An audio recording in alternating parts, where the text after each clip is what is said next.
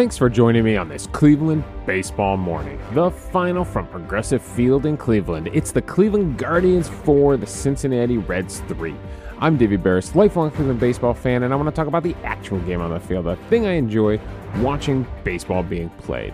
But I guess of all days to talk about things not on the field, well, I guess it did take place on the field. They did force Terry Francona to, accept his ovation and make it through a tribute video. And it happened on the field. They forced him to get through the Thank You Tito Day at Progressive Field, his final home game. So I guess of all days, I guess today's probably a day to talk a little bit about Terry Francona, his legacy, and what he's meant to the team. And I'm sure you're curious my opinion of him, I guess. Not that that really matters, but frankly, I'm kind of having a hard time putting together my thoughts about it because I don't remember the last time a manager of any sports team, I'll even throw the Ohio State Buckeyes in there, I don't remember the last time anyone got to walk away and have a moment like this.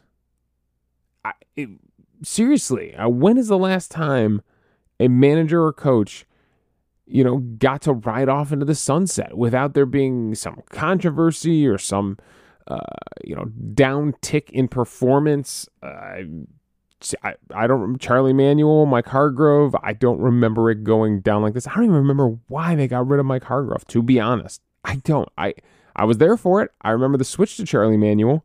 I don't remember why. I'm thinking with the Cavs, I mean, Mike Brown didn't end well. Lenny Wilkins, I don't remember being him riding off into the sunset. Like I don't remember anyone on that side. Clearly with the Cleveland Browns, it's been an absolute disaster. Nobody since they came back, 1999, has exited well. Nobody's started well either. I don't remember Marty Schottenheimer. Bill Belichick was a disaster here, and he wasn't a disaster coaching, but the way it ended was, even Ohio State. Even Jim Tressel ends in controversy. So Woody Hayes ends in controversy. Paul Brown leaving to go start the Cincinnati Bengals is controversy, So I don't know. Was Frank Robinson a smooth transition away from Cleveland Indians manager? Maybe. I don't remember. I wasn't around for that. So yeah. And for the baseball team, there's been so many managers to even start naming them. So I don't remember anyone who's really gotten a chance to ride off into the sunset like this. So it's a pretty unique position to be in. I mean, when Francona first came here, I don't remember being blown away with the hire. I thought it was interesting, probably like the rest of you. I thought, hey, obviously was able to break the curse in Boston, win a couple of World Series there. That's the kind of experience that's nice to have around here. And, throughout his tenure, he has, it's something that I haven't questioned on this team, right? Maybe until this season, where I really started to pay attention to some of those managerial decisions, or I don't think we'll ever know really why he was so kind of stuck in the mud with some decisions this year. Cam Gallagher. We're talking about Cam Gallagher and Miles Straw. I don't think we'll ever really dig into that. I think at this point in his career, he's going to be celebrated, and I think the questioning of Terry Francona is probably done. We're not going to do it tonight. We're not. I know the emailers. I saw his final home game. He let Cam Gallagher play catcher. There was no reason for it, but he did. And coincidentally, Cam Gallagher is the only person in the lineup not to get a hit tonight. So I thought that was fitting. But hey, he gets to make the decision on his final day. I think if I remember from the rest of the season, I think Bieber likes throwing to Cam Gallagher. So maybe Maybe because Bieber was on the mound, that was the reason that Gallagher was in there. But hey, okay, we're not going to question Terry Francona, not on this day. So, for a guy that absolutely hates the spotlight being shined on him, I thought he did a good job of sucking it up and letting the fans express their appreciation. He survived the video tribute that they did before the game. He survived the standing ovation that Jose Ramirez apparently blocked his exit and forced him to take after the game. It was a nice moment for a guy who has been a very steady force for this town, for this team. So I appreciate Tito for his 11 years of service. We can get into some Tito numbers and stats because we do that a lot on this show. So he lasted longer in Cleveland than his last two stints as manager, where he coached for 4 years in Philly and 8 years in Boston. He did have a slightly higher winning percentage in Boston. He had a .574 winning percentage in Boston and had a .549 winning percentage in Cleveland. But he had way more wins because he coached 3 more years in Cleveland. He only lasted 8 years in Boston. So he had 919 wins here in Cleveland and only 744 in Boston. He was close to 2,000 wins for his career. He right now he's at 1,948. 1948, the last year the Cleveland won the World Series. Sorry, I just numbers pop up. It's weird. It is not a conspiracy. He has a chance to break 1950 here. But yeah, maybe if he coached one more year, he could have broke 2,000 wins for his career, probably. I don't see the Guardians being that bad next year. So he finishes his career with a .538 winning percentage. Those years in Philly were a little rough on him. What else here?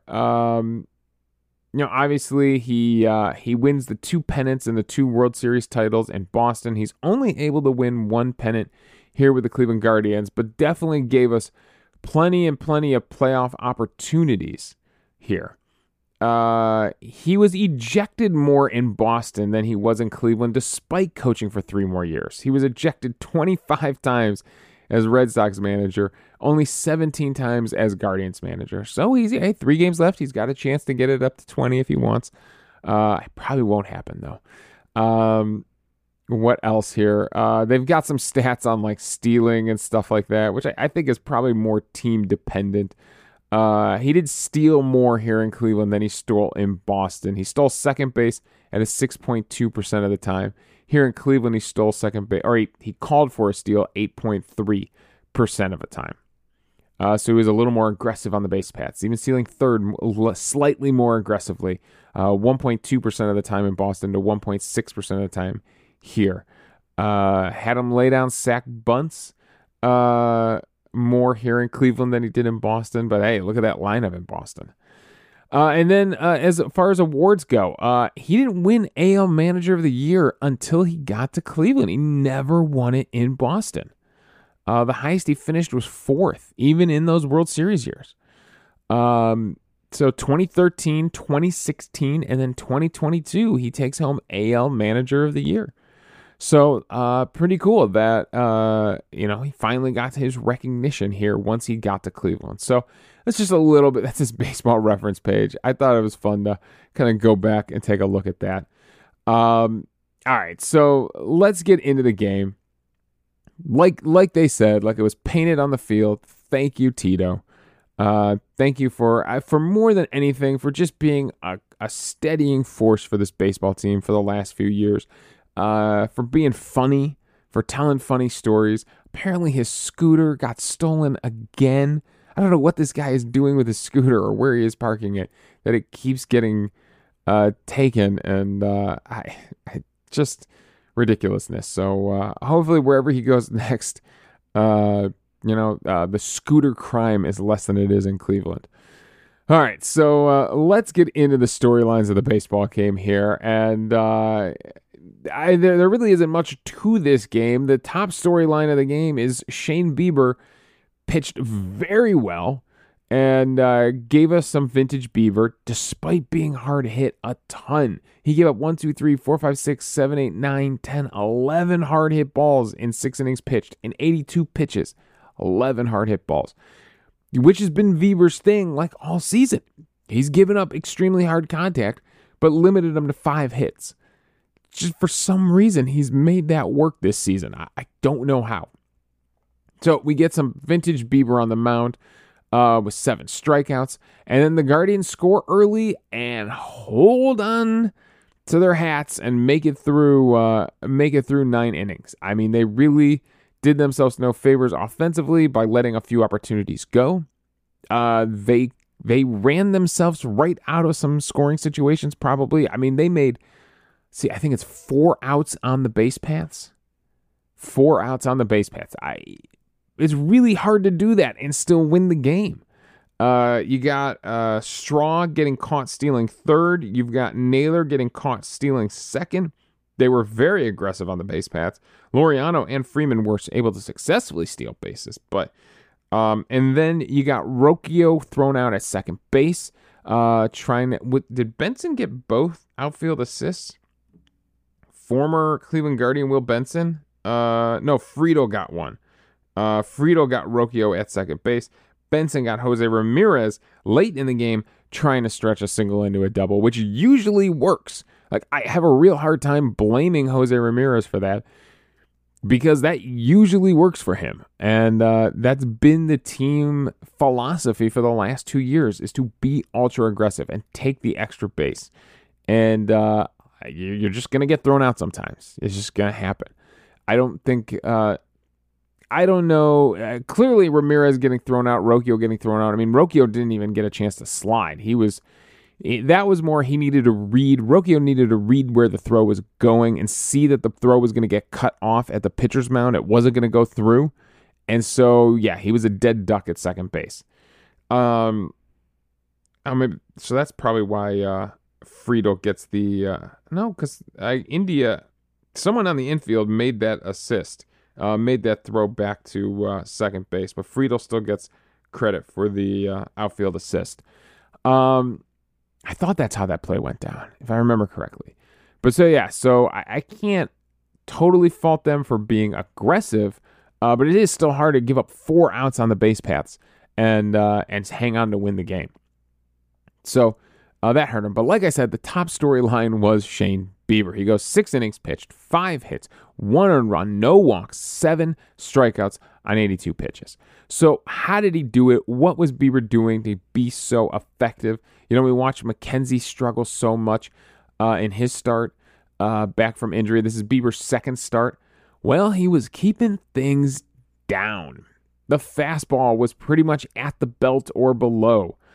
He was pounding the strike zone with that fastball. He was able to hit that down and away corner multiple times. In fact, gets a couple of called strikeouts down there, down to the glove side and painting that corner. And then, off of that fastball and cutter, that knuckle curve was dropping out of the strike zone and they were chasing it. And he gets a couple of strikeouts with guys chasing pitches down below the strike zone. I would love to see the tunneling of those pitches. Pitching Ninja is so good. The Twitter account, the YouTube guy, he's so good at doing these videos where he layers the pitches. So you can see how the tunneling of the fastball and then the knuckle curve coming in at the same plane and then dropping off the face of the earth leads to a lot of swing and miss. And I got to imagine with everything being located down tonight, that's probably what it felt like for those Cincinnati Reds hitters. So let's take a look at the 7 strikeouts. What did he do to get them? Like I said, there were 2 fastballs that were absolutely painted on the down and away corner. He gets Christian Encarnacio Strand, the final strikeout of his game, of his performance, his 6th inning, to end the 6th inning on 0-2 count, just locks him up on a fastball that just nips the outside corner. And then he also got in the first inning, Jonathan India looking on a fastball down there. He also got TJ Friedel. There were 3 of them. TJ Friedel frozen with a fastball right at the knees on the outside corner on a 1-2 count in the 4th inning. And then a couple of swing and miss, 2 on the slider. He gets Will Benson with one right at the knees in the 3rd inning, and then gets Spencer Steer to chase one out of the zone in the 6th inning. That was the 2nd out, so he kind of locked it down to end that 6th inning, and then gets Spencer Steer to chase a knuckle curve in the dirt, and gets Christian Encarnacion Strand to chase a knuckle curve in the dirt in the 4th inning. So 2 big strikeouts there in the 4th inning, 2 in the 6th inning. It's a good strikeout day for Shane Bieber. Going over to his CSW numbers to further break down how he did it. How was his velocity on the day? His velocity was okay. He was right around his yearly average. He averaged 91.2 on the fastball. Didn't max out very high, hit 92.5, but didn't fall below 90. His minimum was 90 miles per hour. So was able to be pretty consistent with his fastball velocity, throughout the game. Again, a healthy offseason of working out and getting back into shape. You probably lose a little bit of shape as the season grinds on, and obviously rehabbing to come back. You're not focused on building up that strength as much as you are as rehabbing the injury. So who knows? Maybe he can be a little bit more effective with his four-seam fastball next season, but I'm not expecting much. I'm still expecting him to average around 91, but just that location is everything for Bieber, just like the extension and the explosion is everything for Tristan McKenzie on his fastball. For Bieber, it is the location and being able to hit that corner consistently. Got decent swing and miss on, not surprisingly, the knuckle curve and the slider. Both had a 40% plus whiff rate.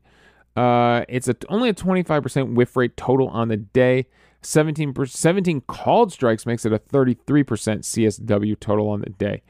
So yeah, there you go. After him, Ronaldo Lopez, Trevor Stephan, and Emmanuel Clase would finish out the game. Lopez looked pretty strong with that four-seam fastball, though he didn't get a lot of swing and miss. They just couldn't put it in play. He got one whiff on that fastball. He threw it 15 times, but he got 7 foul balls. They could not. One was put in play at 69.1 miles per hour exit velocity. So, four-seam fastball, very strong from Ronaldo Lopez. Stephan struggled. Stephan, it was pretty bad. He has got to figure it out. Gave up 2 hits in the 8th inning, gave up 2 runs in the 8th inning, but came real close to letting him back in this game. He's lucky that he was able to escape and kind of lock things down, especially because it was 2 leadoff back-to-back doubles. And then a bunch of 2 ground outs, get that runner home from third, Jonathan India, so that's how they get their other run. But he's able to strike out Christian Encarnacion Strand to get out of it, luckily. What pitch? Let's see what pitch gets him out of this inning. Strand had a bad game. How many times did he strike out? 3 times on the day. It was splitters. He was chasing splitters outside of the strike zone. He throws him a four-seam fastball at the top of the zone to start the at-bat. And then it was splitters down in the dirt below the strike zone that he's chasing. He chases a splitter inside, way off the plate. He lays off the 2 splitters in the dirt and then chases one below the knees. Then he foul tips into the catcher's glove to strike out. So he didn't go after those ones in the dirt. Okay, I'll give him credit for that. But he eventually chases one down below the strike zone. He didn't swing and miss on anything. He fouled off, and then foul tipped it into the catcher's mitt to strike out. So Stephan works his way out of it, but yeah, it is not working Trevor Stephan in the 8th inning right now. Coming back next season, I would not say that Stephan is my setup man going into next season. I think he's got to earn it again, earn those late inning appearances. I don't know who is going to be the setup man next year. They were talking. I can't remember if I was listening to the radio or the TV broadcast. I kind of bounced back and forth between both. I think it was a TV broadcast. Was talking about how Ronaldo Lopez probably got himself paid since coming to Cleveland. He's pitched very well for us, and the bidding on him, based on what he was able to do in Cleveland here, is probably going to be pretty high. Let's see here. For the White Sox, he had a 4.29 ERA. For the Angels, he had a 2.77 ERA. For Cleveland, in 11 appearances, it's a 0 ERA. He has not given up a run since coming to Cleveland. So it's a small sample size. I mean, it's only 11 appearances. But the whip is down. He was a 131 whip in Chicago. Surprisingly, he had a 154 whip in LA despite not giving up that many runs. And in Cleveland, it's a 0.70 whip.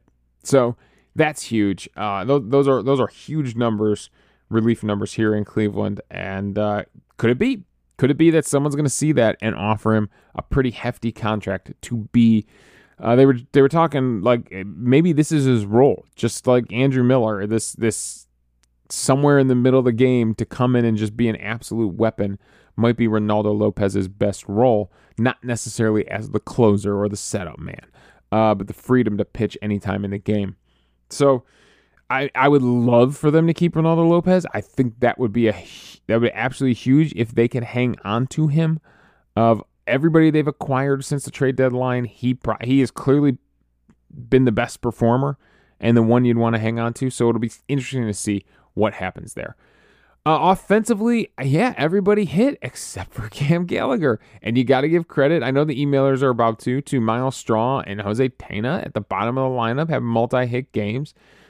Straws, unfortunately, doesn't turn in any runs because he is caught stealing there at third base. I get what they were doing with Gallagher up and Straw and Tena on, trying to be aggressive and move him up to third base, which means Cam Gallagher could at least make a productive out in that situation. But unfortunately, Straw gets thrown out at second base.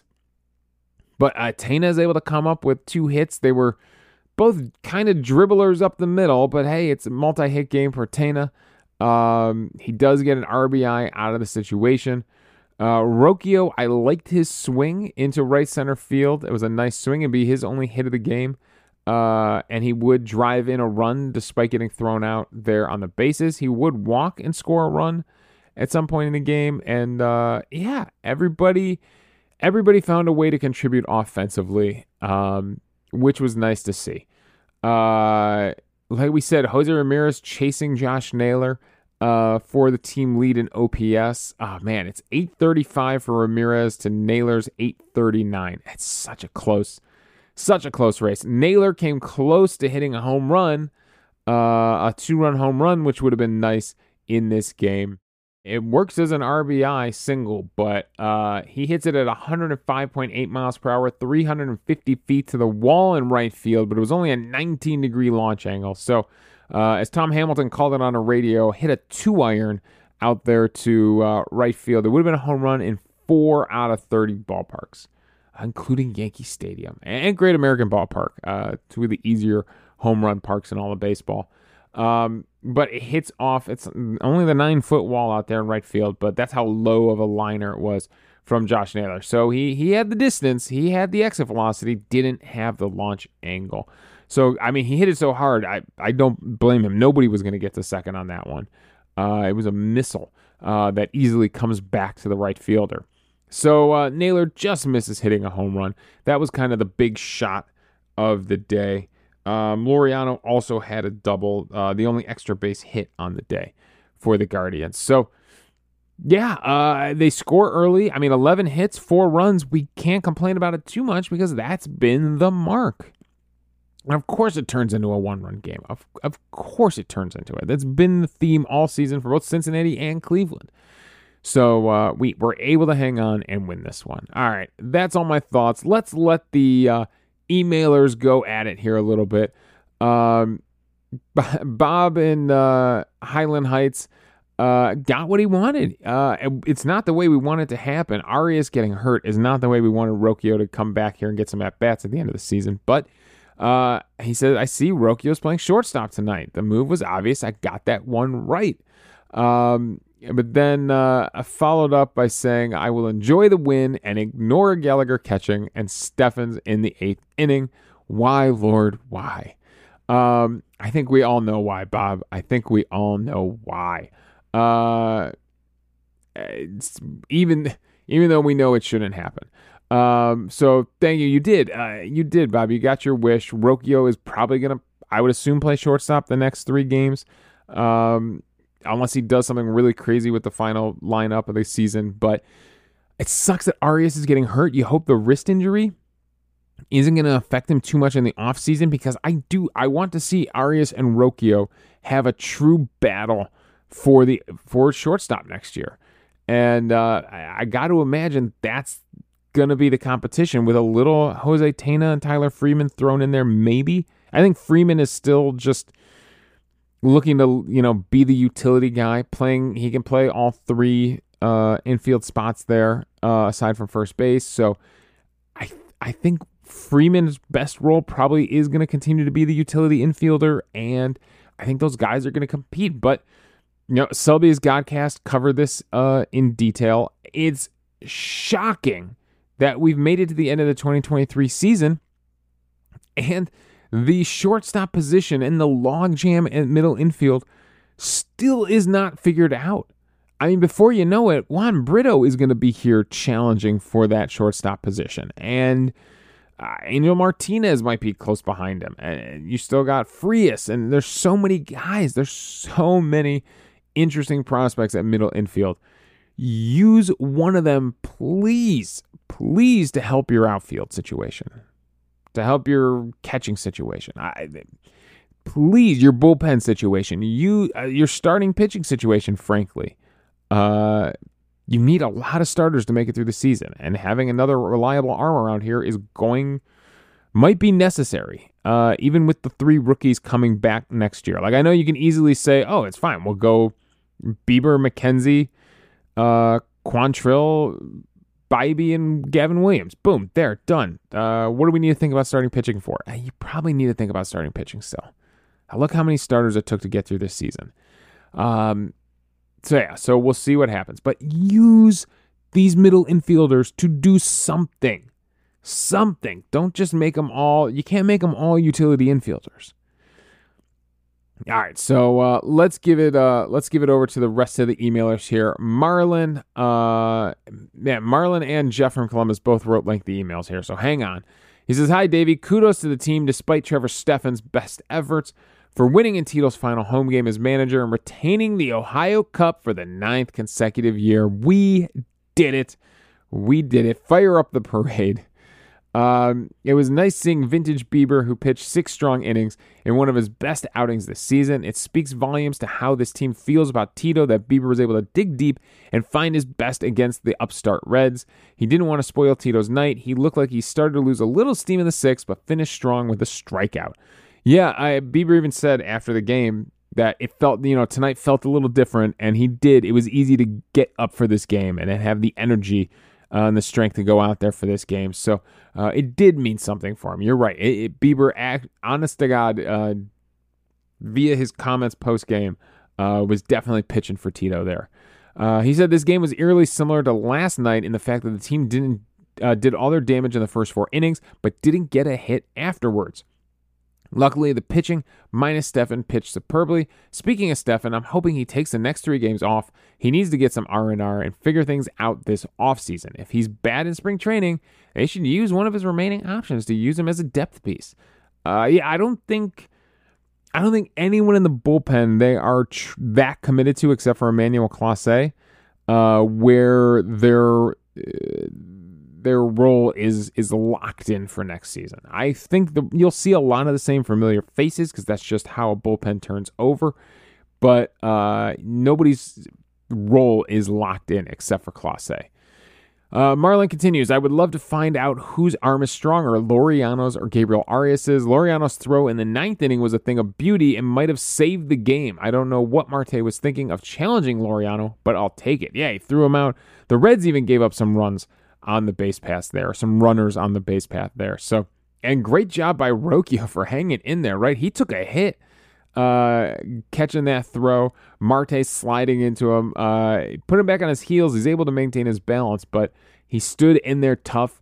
And I'm sure as the shortstop on that play, You're watching the throw come in from right field. You're watching the runner barreling towards you.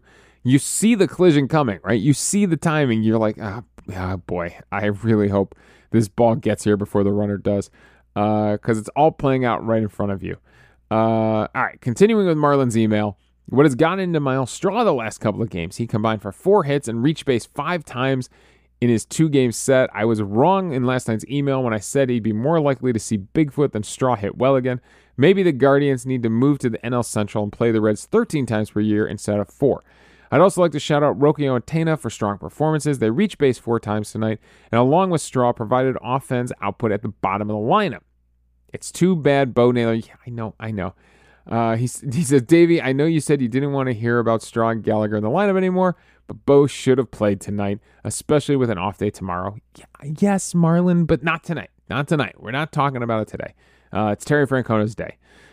It was nice to see everyone showing their gratitude for everything Tito's done the past 11 years. I know I've been hard on him this season, but he's done a lot of good things for this organization. He was what was needed, especially after a lost decade with Potato Wedge and Act a Fool at the helm. He laid a solid foundation for his successor, whoever that might be, Marlon in Birmingham. Thank you, Marlon, for your thoughts. And then Jeff in Columbus, Jeff with a G, said, what a nice way to close out Tito's final home game. Bieber pitched great and should go into the offseason with some well-earned confidence. I sure hope the Guardians can keep a hold of him next season.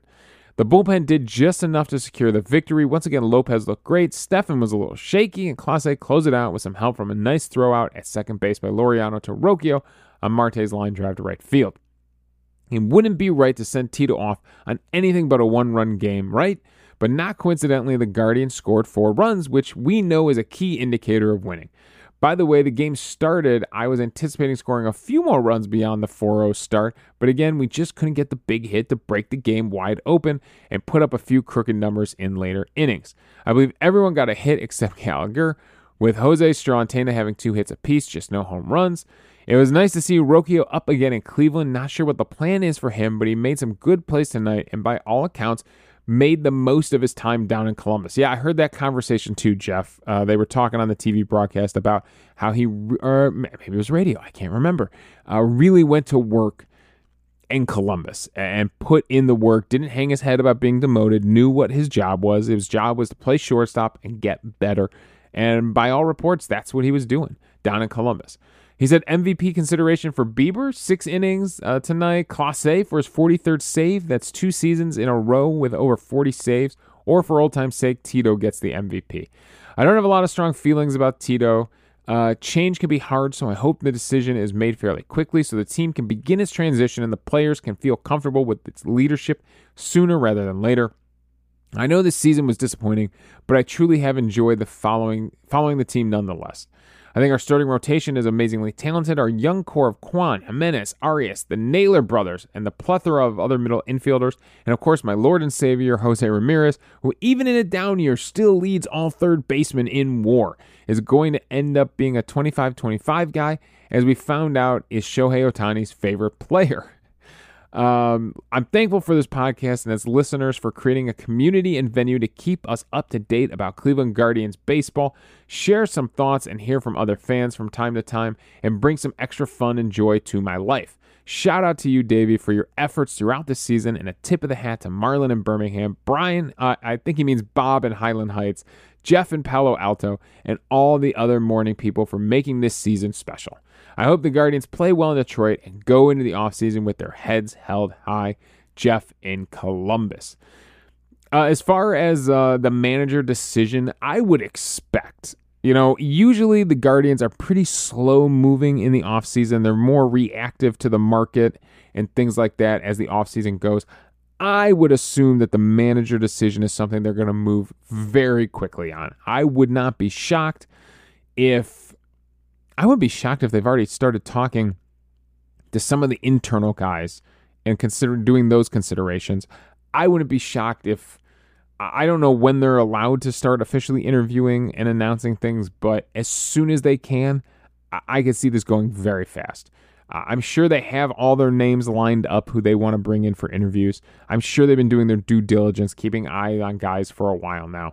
And I expect this to be a quick decision, unlike the outfield, fixing the outfield, which I expect to drag the entire off season and really make us suffer to find out who's going to be the starting outfield next year. So thank you, Jeff in Columbus, and thank you all the emailers for your nice words and for joining the conversation. I guess that's up to me then to decide MVP on the day. Look, I know it was Francona's day, but I don't think I can give him MVP for the day when he starts Cam Gallagher. So Shane Bieber definitely, despite all those hard hit balls, gave us some vintage Bieber on the mound. Finishes strong with those 7 strikeouts, 6 innings pitched. Yeah, it sounds about right for Bieber. He usually runs out of steam around then, although he was only at 82 pitches in this one. A fully healthy Shane Bieber probably keeps pitching. So Bieber is getting MVP on the day for his final start of the 2023 season. All right, that's all my thoughts. Thanks for joining me on this Cleveland baseball morning. Again, the final, the Guardians win the Ohio Cup and hang on in a 1-run game to win 4-3 over those Cincinnati Reds. I would like it if we played the Reds more. I don't know why they limit us to a 2 games home and away series, 2 there, 2 here. Why not make it a full 6-game series? And if they ever did radical realignment and we ended up in the same division with the Cincinnati Reds, I would enjoy that too. I like playing those guys. It's fun to battle for the Ohio Cup. As much as I joke about it, it is. It's fun to battle for it. You can follow me on Twitter at Davey Barris. You can email the show at clevelandbaseballmornings@gmail.com. If you got thoughts about who the next manager should be, if you got thoughts about who the next shortstop should be, go ahead. There's still 3 games left to fill up the inbox and let me know your thoughts, and we'll discuss it on the show. So thanks again for joining me on this Cleveland baseball morning.